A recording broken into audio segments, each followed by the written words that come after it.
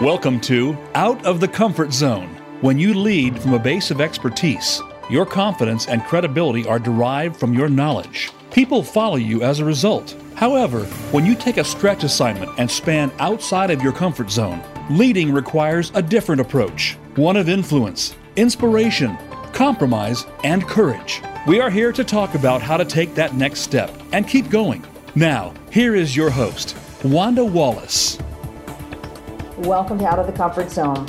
So here's the question for today. Do you wish that you worked in an organization with no or very little hierarchy, where each employee really had to determine their path to achieving, of course, the agreed upon goals?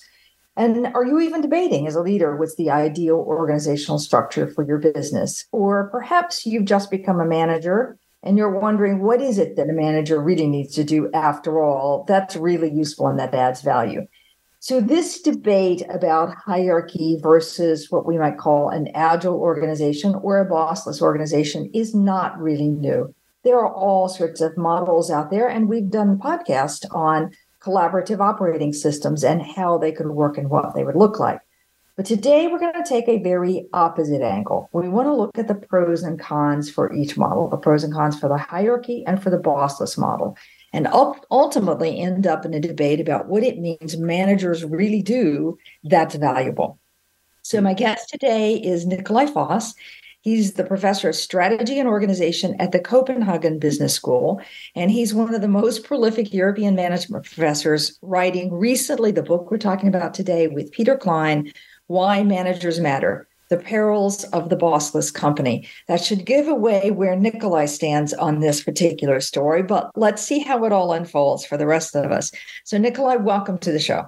Well, thanks for inviting me, Wanda. I appreciate the opportunity. I am so looking forward to this discussion because I think it's a really critical one for how we think about what we do as managers and what we do as organizations. Before we launch into the theme, though, why? Why are you passionate about this debate? What were you seeing that you thought was really worth noting?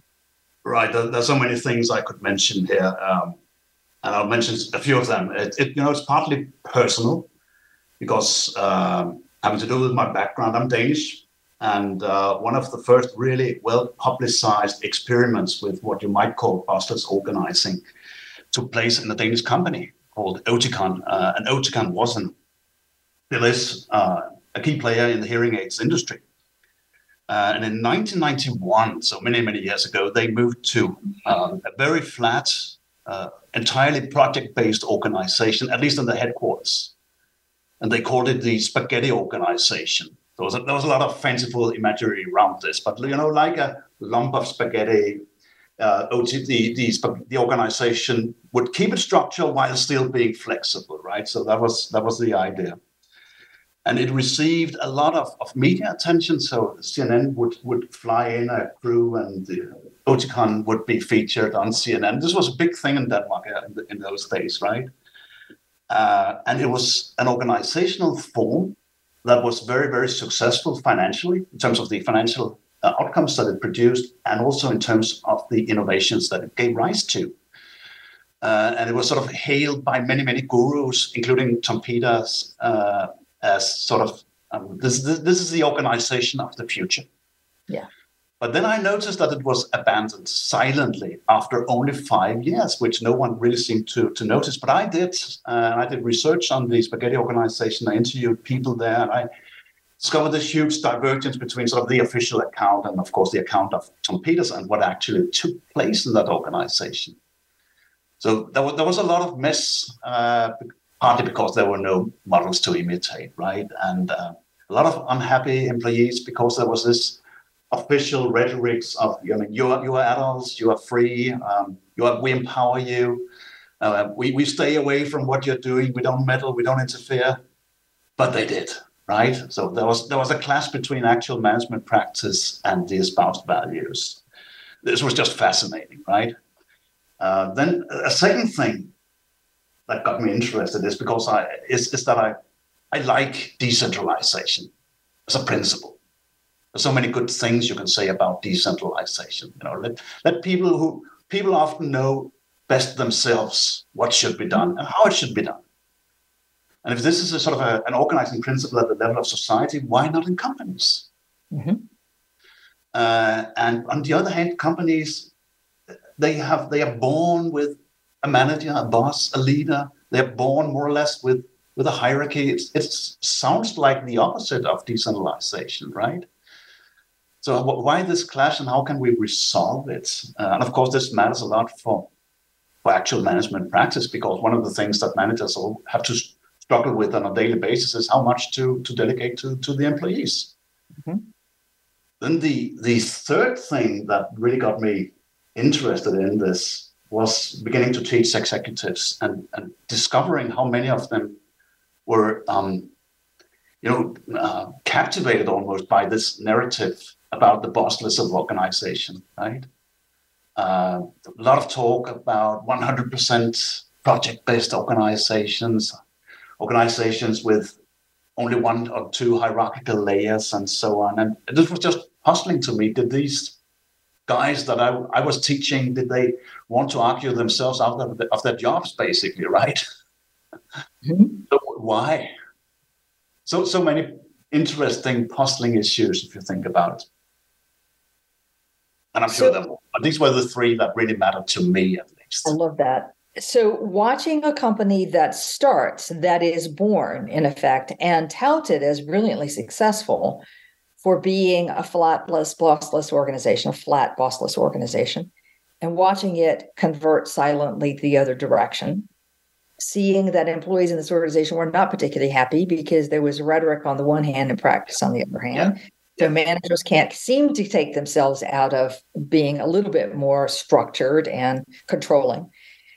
You prefer decentralization, but that's not how companies seem to be working. And while executives love it, they tout it all the time. They can't seem to not do the hierarchy at the end of the day. So it sounds like we love the idea, and in practice, the concept doesn't work.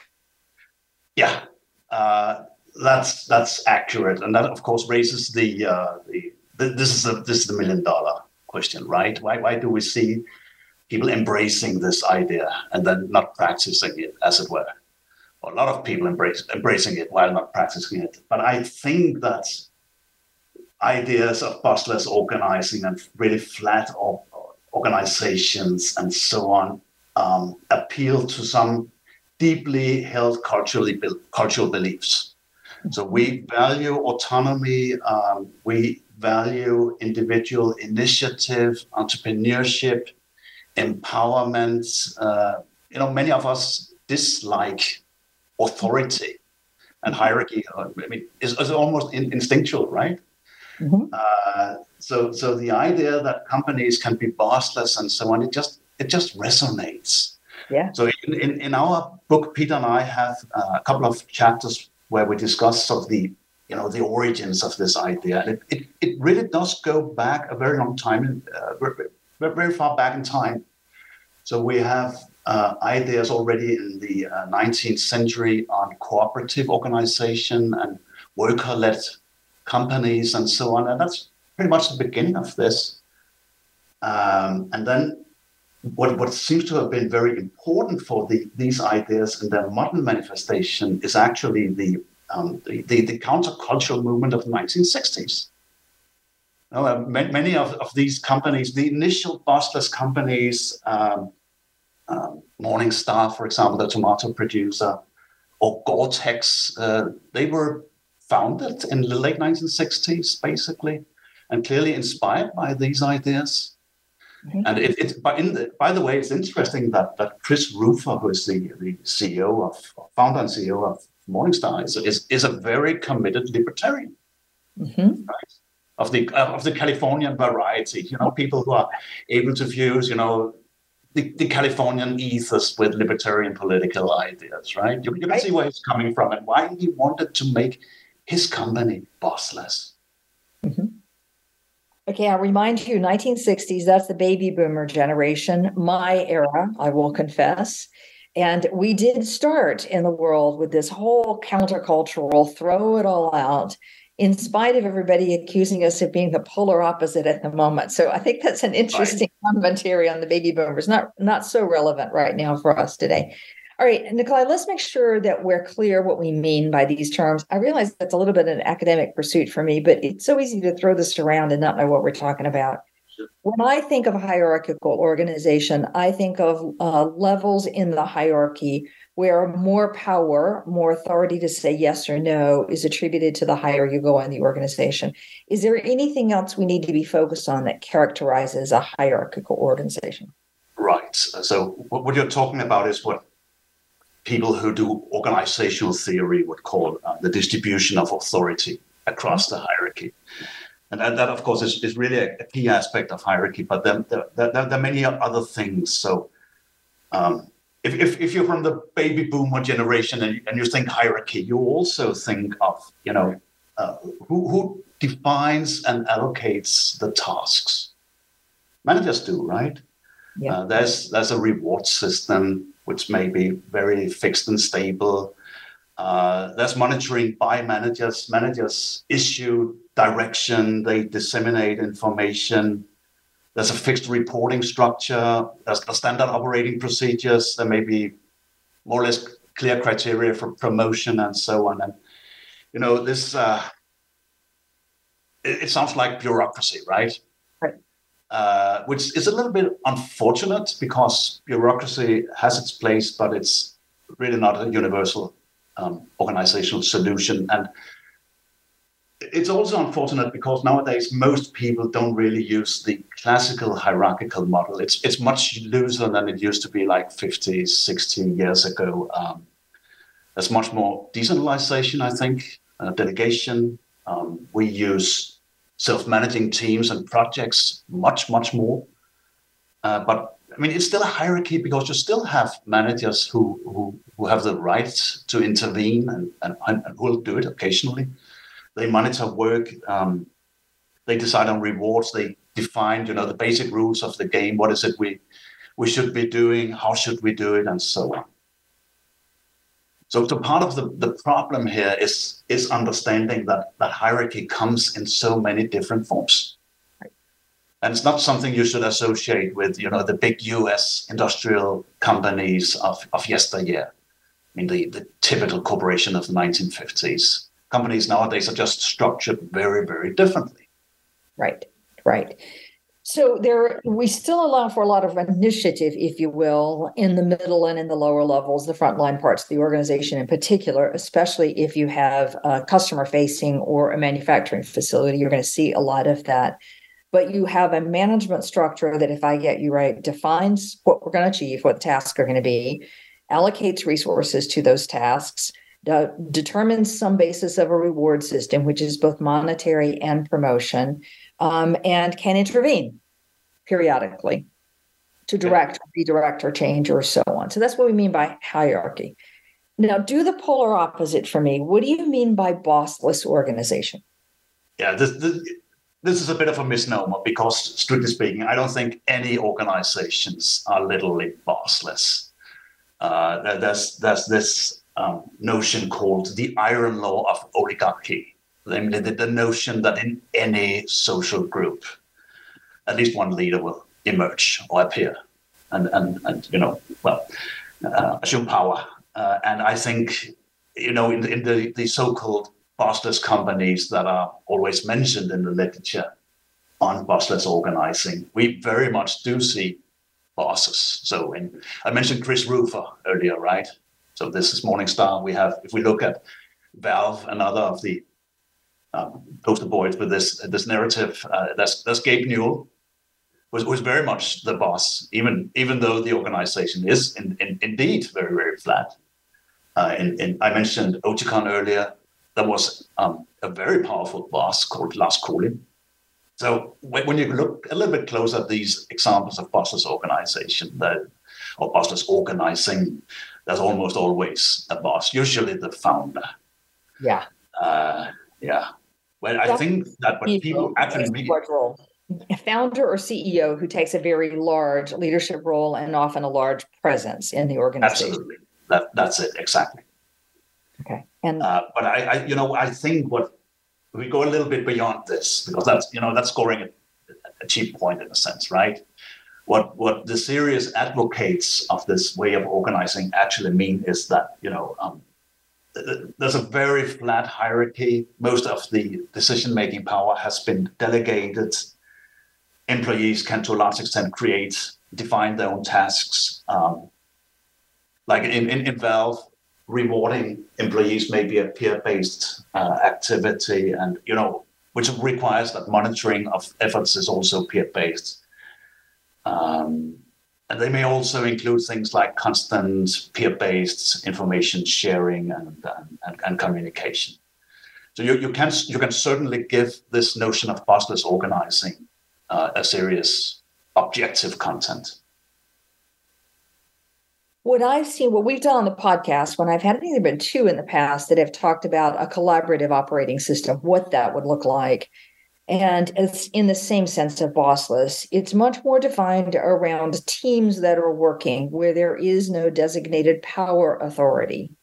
And the team owns the decision making. And how do you then come to a decision as a team without taking too long or defaulting to whoever is the most leader-like in the group in one way or another? And that's what those systems are about. I think it's easier to see them, though, on a project-by-project basis than it is to imagine a whole organization that's defined that way.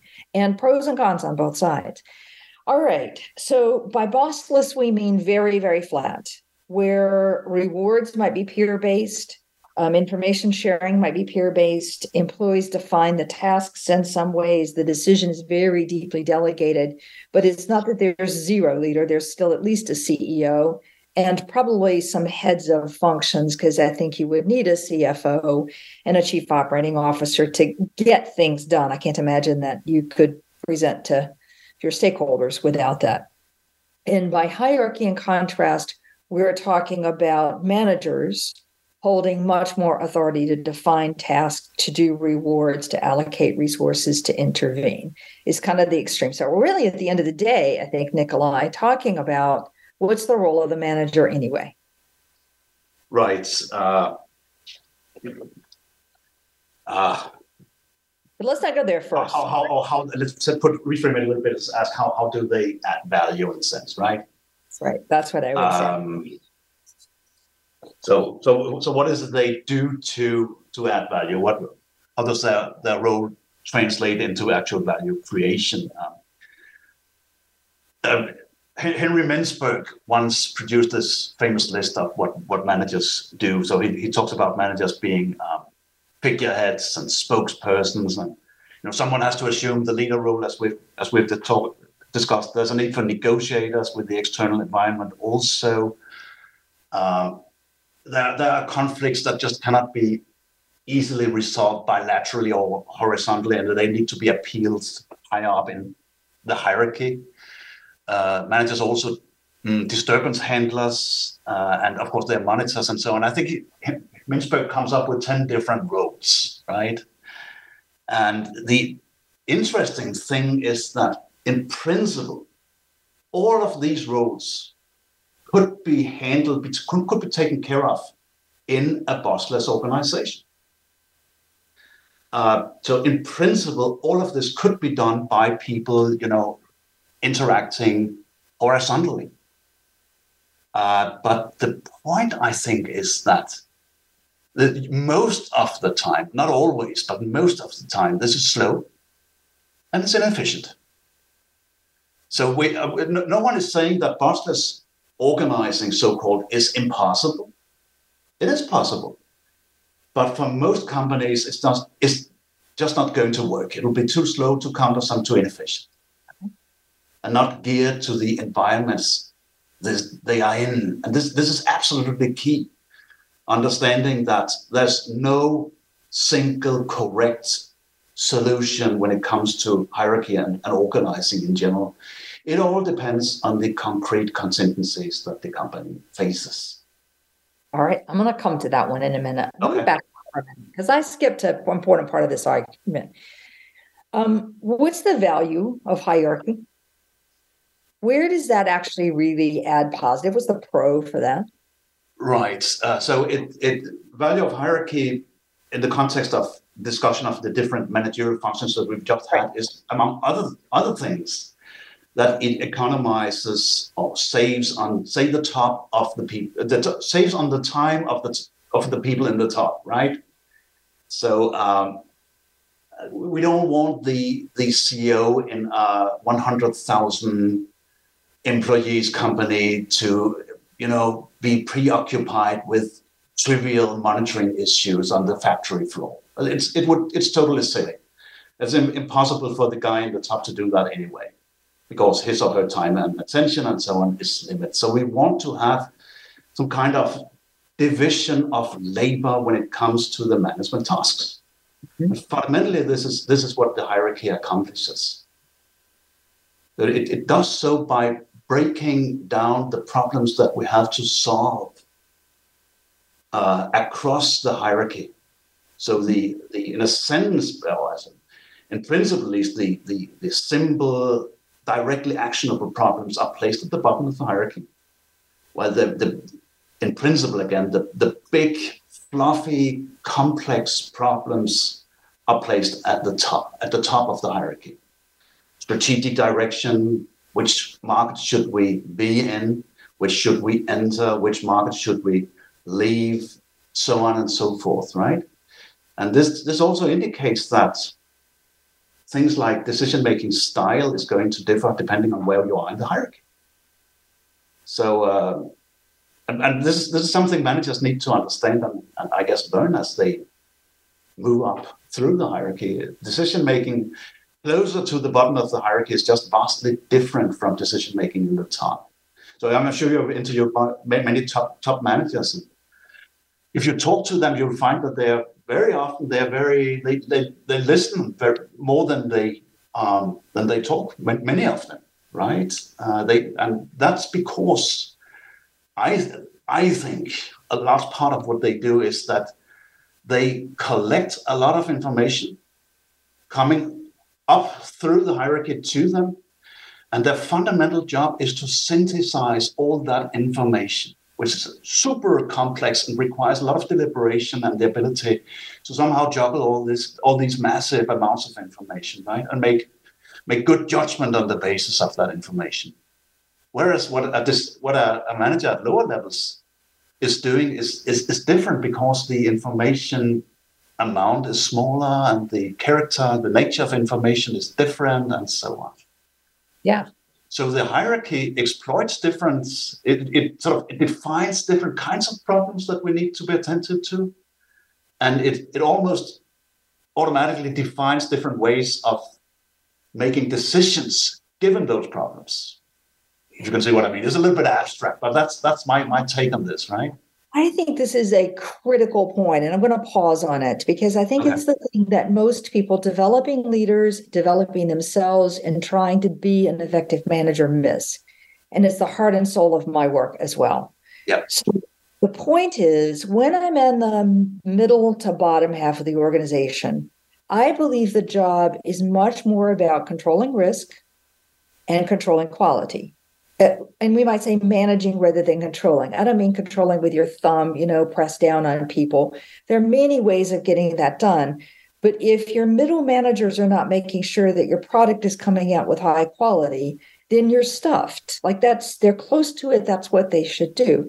And so many leaders in that coming up through the ranks develop a style of leadership that's well suited to the last leadership job they have, without an understanding that the next 2 or 3 may require a dramatically different approach, because the decisions, as you say, are different. The job is different. The people are different. I mean, it's that understanding that what made you really successful at one place is not going to make you successful as you move through the hierarchy. Yes. And yet, it may be a bad idea to skip the intermediate steps. I mean, you don't move directly from business school to being a top manager, right? No. You have to ascend up through the hierarchy, and you have to learn what goes on at the various levels of hierarchy. But then, as you say, the things you have to unlearn in an intelligent manner.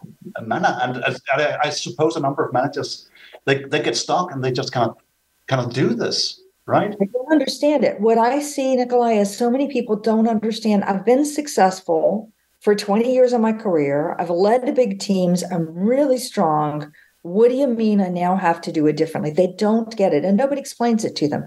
Right. And and it's an evolution. It's not a single like line in the sand where suddenly one day you stop one and start something else. But I used to believe that you could skip levels. And we're still talking about the hierarchy. We've got to go back to the bossless organization. You could skip levels. Why couldn't you? Everybody's capable. And I've seen too many failures now. I know I was wrong, because there are lessons learned about how decisions are made, how influence happens, who the characters are, what's really at stake, how to think about this problem in a different way, from an enterprise level way, for example, that until you've gone through some of those steps, you're just not ready. Exactly. And a lot of people fail without that. It's very interesting. Okay. And this is what troubles me a little bit with all the talk about delayering in the context of bossless organization. Yeah, it sounds fine to cut a lot of layers, but you may also potentially sacrifice a lot of management training. Yeah, that's the problem. I think we have to revamp our management training. If you ask my real mission, around closer to what is actually happening today in organizations, as opposed to our rhetoric for the last 50 years on how we develop managers. But let me not get on my soapbox. Today is about you. Let's flip to the opposite. What's right with the bossless organization? What is right or what isn't right? What is good? What is good about a bossless organization? I want the pros. I think it's inspirational, clearly. It appeals to lots of managers, and that's because they recognize that they need to think about delegation and empowerment and decentralization, how to do this in the best possible manner. It's a management classic, but it's just super, super difficult to carry out in the right way, right? Because it is so contingent. It's dependent on the tasks you're managing, on the people you're managing, on the personal characteristics, on your own management style, and so on. So it will always be a challenge. What's right about it is, I think for some companies it does work. If you are reasonably small, although there are a few exceptions like Gore-Tex, Gore Industries, for example, which is a relatively big company. But you have to be usually relatively small, meaning less than 500 employees. You usually will have to have a reasonably easy to understand underlying technology, like producing tomatoes, perhaps, or at least a technology or a task set that can be broken up in something manageable, like developing software. Which the way we develop software is we break it up into chunks of code. Yeah. We break up the development of specific chunks of code into specific modules that we can then allocate to projects and team. And then afterwards, towards the end, we try to fit it all together, right? Of course, it's much more advanced in reality. It doesn't always work that way. But sorry? Keep going. That kind of technology, those kind of contingencies lend themselves to bossless organizing. But I also think you need special people most of the time. I mean, a company like Valve apparently isn't for everyone if you look at Glassdoor or similar, right? And I think this may also be, if I remember correctly, this is also one of the things that Chris Rufer really stressed when he founded Morningstar, that we're looking for people who actually appreciate and value autonomy, the autonomy and freedom that comes with working for Morningstar. Okay. But for many companies, certainly those in traditional manufacturing, it's not going to work because the technology is different. If things are really, really interdependent and you cannot easily parcel it out in modules, you also get into trouble if you try bossless organizing.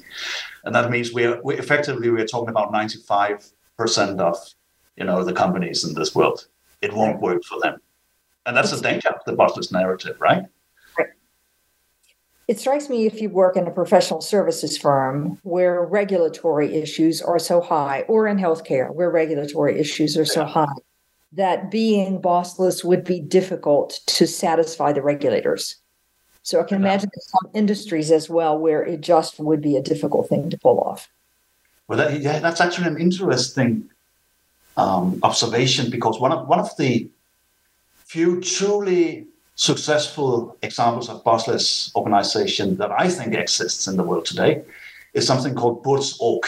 I don't know if you've heard of this. It's a huge network of nurses in the Netherlands. I think they are more than 10,000 nurses working basically in a team-like manner, right? Okay. And this is healthcare, but it seems to work for them quite well. In fact, where it works so well that there's a political discussion in a number of European countries currently about whether this model can be exported from the Netherlands to countries like Denmark.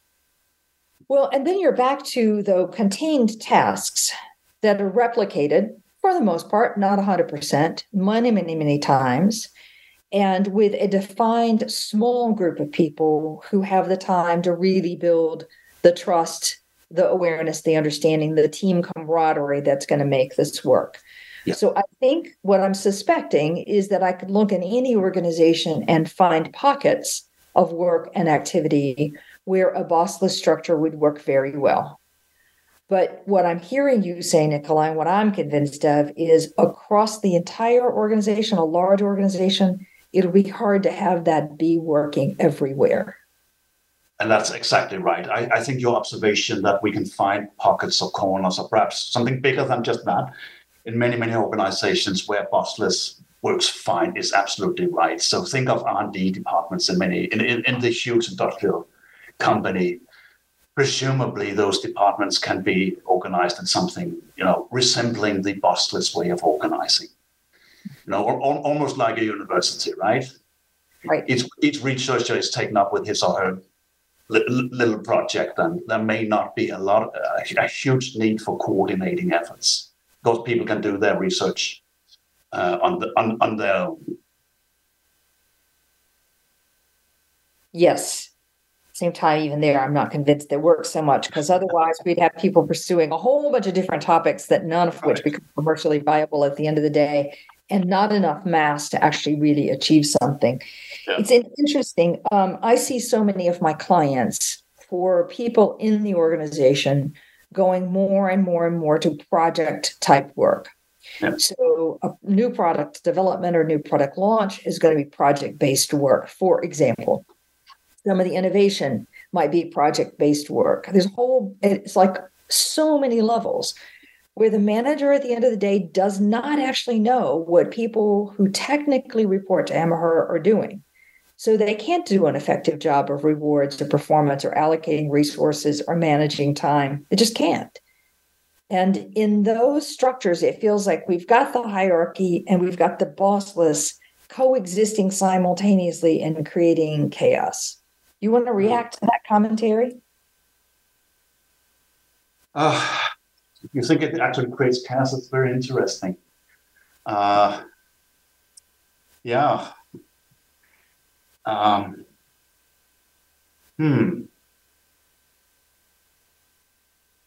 So what I hear you saying is that we have managers who don't understand their roles well enough when they are in a more ad hocratic organization that mixes traditional hierarchy with project organization. And that's probably true, and that's goes back to what we just talked about, how delegation and understanding how much you should empower your teams and your employees is an all-important and classic management challenge. I mean, I guess it's always been like this, what you observe here is probably nothing new. Okay. But it's hard to, at one point, in one way, I think it reflects that the management role basically is changing. And it is changing as a result of a lot of influences. So you mentioned the necessity of specifying goals as right. An obvious key task that a manager carries out. Of course they do. And isn't the managerial role changing towards much more of goal setting rather than directing specific actions? I think that's the overall tendency. This is where we've been going for decades, literally, right? And of course, what you need when you have a project or team-based organization. Yeah. But it's apparently it's hard to unlearn the management role of the old days of the corporation in the 1950s and 1960s, which is fundamentally about picking and identifying specific actions and directing your employees to engage in those specific actions, right? Right. That's what I see. Yeah, that's true.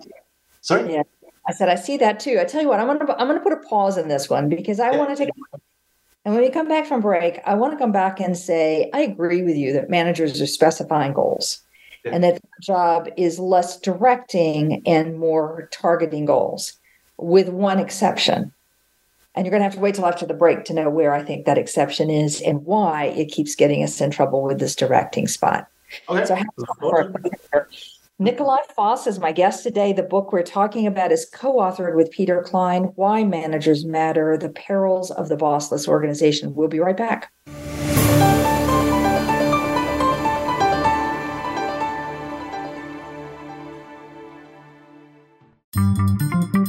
Voice America is on LinkedIn. Connect with us today. Hi, I'm Wanda Wallace, host of Out of the Comfort Zone. We have some amazing guests with some incredibly good ideas about how to take your leadership to the next level. But I find people are looking for more practical ways of implementing those ideas. So we've created an individual subscription service specifically to focus on how to apply. You'll find more about that at www.outofthecomfortzone.com. We have 2 additional subscription services, one for the social group that want to exchange ideas and perspectives with a group and talk about career advancement. And we have a master's level for people who want to take a deeper dive, all on outofthecomfortzone.com. We hope you'll join us. This is Wanda Wallace, host of Out of the Comfort Zone. Do you find yourself in a role where your team knows more than you know? Are you struggling to see how you now add value? For years, I've coached leaders who have moved beyond the comfort zone of their expertise and have developed a methodology to help them make the leap and go on to do more. All of those tips are now packed into my new book, You Can't Know It All.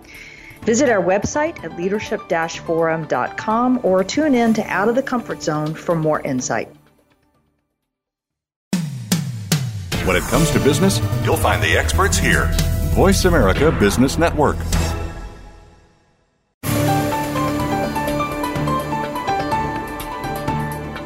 You are listening to Out of the Comfort Zone. To reach Dr. Wanda Wallace or her guest, call into the program at 1-866-472-5790. Again, that's 1-866-472-5790. You may also send an email to wanda.wallace@leadership-forum.com. Now, back to Out of the Comfort Zone.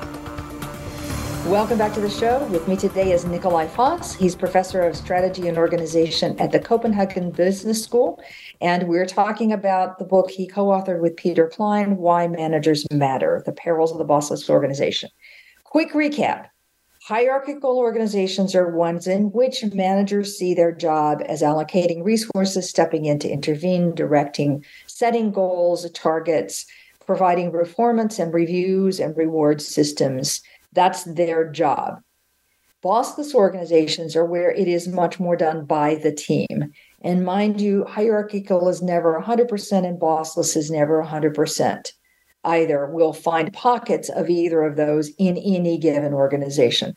And I think the second critical point is recognizing that the decisions that are made, the ways those decisions are made, the kind of topics that need to be dealt with, and the process for dealing with those topics is fundamentally different. Nicolai and I are going to argue at the top of the organization where we're dealing with big, complex issues and tons of information to synthesize, versus in other places where we're dealing with more task-focused work with clearer-ish defined outcomes and processes that make it a different set of decisions, different set of information. I'm trying to cut across a lot of industries and a lot of layers with shorthand, and I'm doing a very, very bad job. All right, just before the break, I teased. So everyone and his brother who thinks about being a manager or being a leader has been told or has read that directing your employees is demotivating, and that we don't want to do directing, okay? Except in two cases. Case number one is, of course, if we're in a crisis. Most of us want somebody to say in the crisis, let's go here, do that, do this. That is helpful to move efficiently in a crisis. Though let's hope in organizations we don't have very many crises and we don't live through them for very long periods of time. So in that case, directing does work. But there's one other place where directing actually becomes useful, and that is when I am trying to train a new-ish employee to learn a very complicated field, and they're going to learn by the, quote, apprentice model. So they're going to come to see all the complexities and nuances by sitting with me as a senior leader in that space with lots of experience. And what I think that defines Nicolai is an expert leader who knows everything there is to know about that particular work that's being done. And the younger employee is learning. And in that case, directing is not necessarily a bad thing because it helps promote development. Now, dictatorial never works. Nobody likes that particularly well, but some directing is actually quite useful. And I think we get in a habit in those early years when we are the expert leader of directing because it's efficient. And forget that as we move out of that expert role, it's not so critical. All right? You want to argue and debate with me about that? Right. So you move from being, say, a leader of a team of specialists, to becoming someone who knows about the team and is managing the team, right? Yeah. And you have to change your management approach.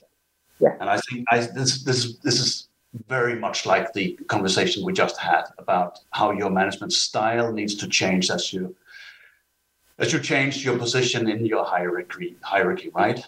And it's a very interesting observation. I haven't thought about it, but the more general observation is that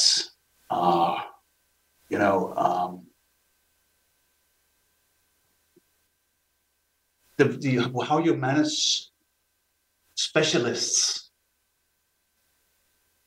is another huge challenge, right? Yes. Because if the reason why direction is efficient, as you say, within the team, say, is exactly because there already is some kind of knowledge overlap if you're specialists. That's why it works. I mean, that's why it's legitimate for you to direct. Right. And the problem then arises when there isn't such an overlap anymore. But you need, as someone managing specialist, you really need to be attentive to that. So in a sense, it cuts both ways. Your observation that you may take these direction-oriented management styles with you is very interesting in itself. But it's part of a much broader set of issues that relate to managing specialists in organizations, right?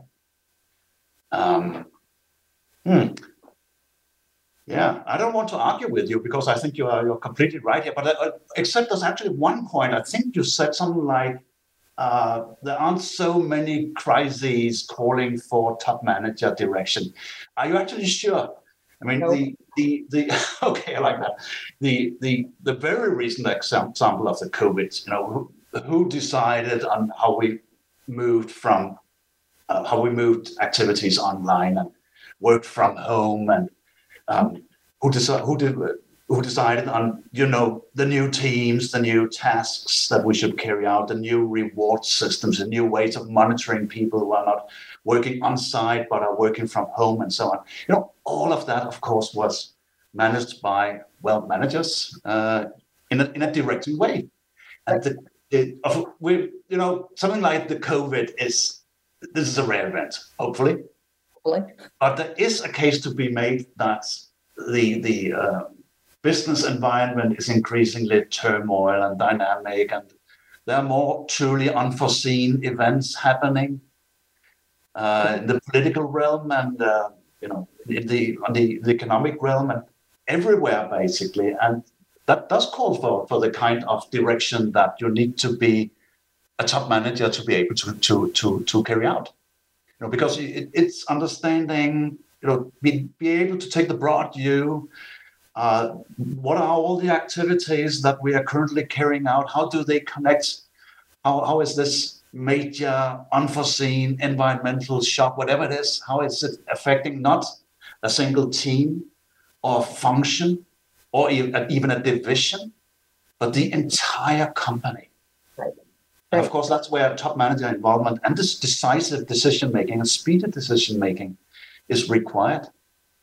And if this is what is happening in the world, then we're going to see more management of this kind, not less. And that makes the case for the bossless organization even weaker, I think. Yeah. I think you convinced me today, Nicolai, that we may have places where bossless is going to be effective, but that the whole organization can't be bossless. So, and I know you've said this already, but I'm going to ask you again, how would we identify that this pocket of the organization could be bossless versus some other part? What would those criteria look like? Right. So, again, this is super tricky. And something that I have realized isn't popular with many managers. In business schools, things like, designing the organization. So what should we do? Which activities should we carry out? What's our division of labor? How should we departmentalize and so on? These are typically the really unpopular classes. Because it's difficult to tell good stories about organizing. Maybe. I mean, we all realize we need accounting skills. We need some finance skills, right? Strategy is also an appealing subject to teach and to learn about because there are all these war stories and so on, right? But, designing an organization, that sounds like boring engineering or something, right? Yeah. But there are lots of material written about this and how, the best way of organizing is really highly contingent on technology, on our task structure, on our customers, on the amount of uncertainty in our environment, and so much else. And there are these resources. And of course, there are also consultants that specialize in providing the relevant services. Boston Consulting Group, for example, has a huge and successful unit dedicated to helping companies with organization design. But still, it's super specific to the individual function or units or organization. And one thing I've been thinking about is, why don't we actually leave it to a large extent to the employees? And I'm being influenced by the bossless narrative myself. What I'm thinking specifically is, why not adopt what we already do in the business schools? Write up a case involving our organization, 3-4 pages, that identifies, the major problems and the major contingencies, circumstances that we need to take into account, and so on. Write it up. Let employees discuss it and create a process around that description and the discussions that come out of the whole thing. And my guess is that top managers can learn a lot from this, because this brings us back to decentralization. One of the reasons why decentralization is good is because it let people who are in the know, and they might be people who maybe middle managers, people in the shop floor, whatever, let them make the decisions and convey their insight and utilize their knowledge. And this is one way of perhaps doing it. Okay. So, yeah. All right. So there's a heavy it depends, if I keep hearing your answer correctly. And I will also say that there is a lovely chapter in the back end of the book that gives you a little more detail on the criteria you would be needing to use to determine which way you should go within your organization.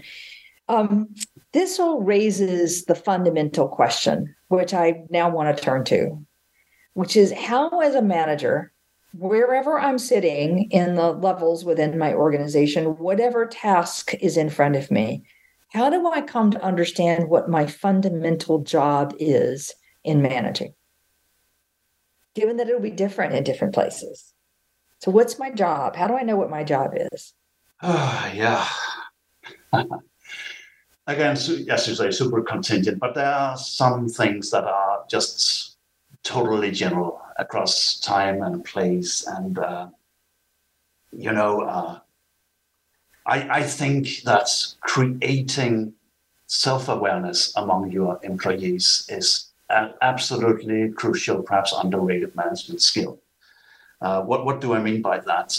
I mean, making your employees, or those you direct or whatever, or manage, understand what they are truly good at, particularly in the context of what the team or the projects we talked about, what they're doing, and in terms of course, of the objectives of the job. Mm-hmm. I think another underrated thing that we perhaps don't talk enough about in business school education is building trust. We talked about specialists earlier, right? And many have said that one of the key ways in which business and industry is changing and has been changing over the last decades is that specialists have become so much more important. And with specialists, building trust is so super important, because as a manager of specialists, it's just difficult for you to understand sometimes, literally understand what they're doing and why they're doing it. So trust comes into the picture as a all-important factor.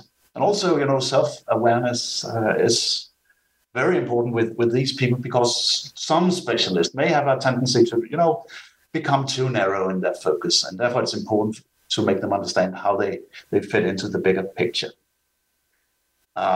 Understanding what truly motivates your employees seems to me to be a third all-important thing for a manager to do. And I remember I mentioned the hearing aid producer, the Danish hearing aid producer, Oticon, earlier. And I visited the company many times doing interviews. And in my last interview rounds, we interviewed a lot of the engineers about what truly motivated them. And they pretty uniformly said that a prime motivator for them was to watch, movie snippets or videos of little children getting hearing implants. Mm-hmm. Little small children who had been deaf their entire life suddenly being able to actually hear, and watching the big smile on their face and so on. And, so these guys seem to be very pro-socially motivated, or whatever you might want to call it, right? And understanding what makes people motivated is just all important, I think. Right. And again, what makes specialists motivated is increasingly important. Increasingly important. All right. I think if I do a summary out of all of this discussion, I'm going to come away with a couple of key points for me taking away.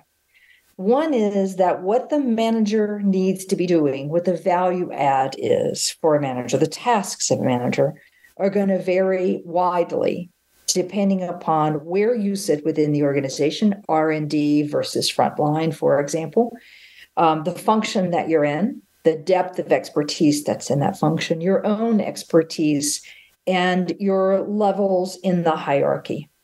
So the decisions that you are privy to and the ways in which those decisions are going to be made.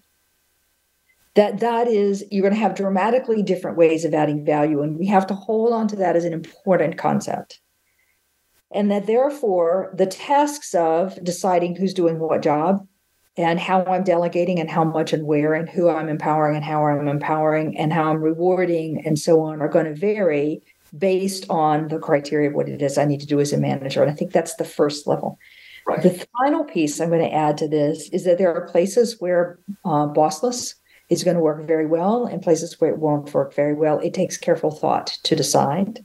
And finally, I love your last three criteria, that the job of a manager always is creating awareness in your employees, building trust with and among your employees, and understanding what motivates your employees. And Nicolai, I don't think we'd have a better summary of what's the essential skills for today. So it's been a pleasure having you as a guest. Thank you. It's certainly a pleasure. Thank you. All right. Again, my guest is Nicolai Foss. The book we're talking about is Why Managers Matter, The Perils of the Bossless Organization. And I will say, join us next week for another episode in Getting Out of Your Comfort Zone.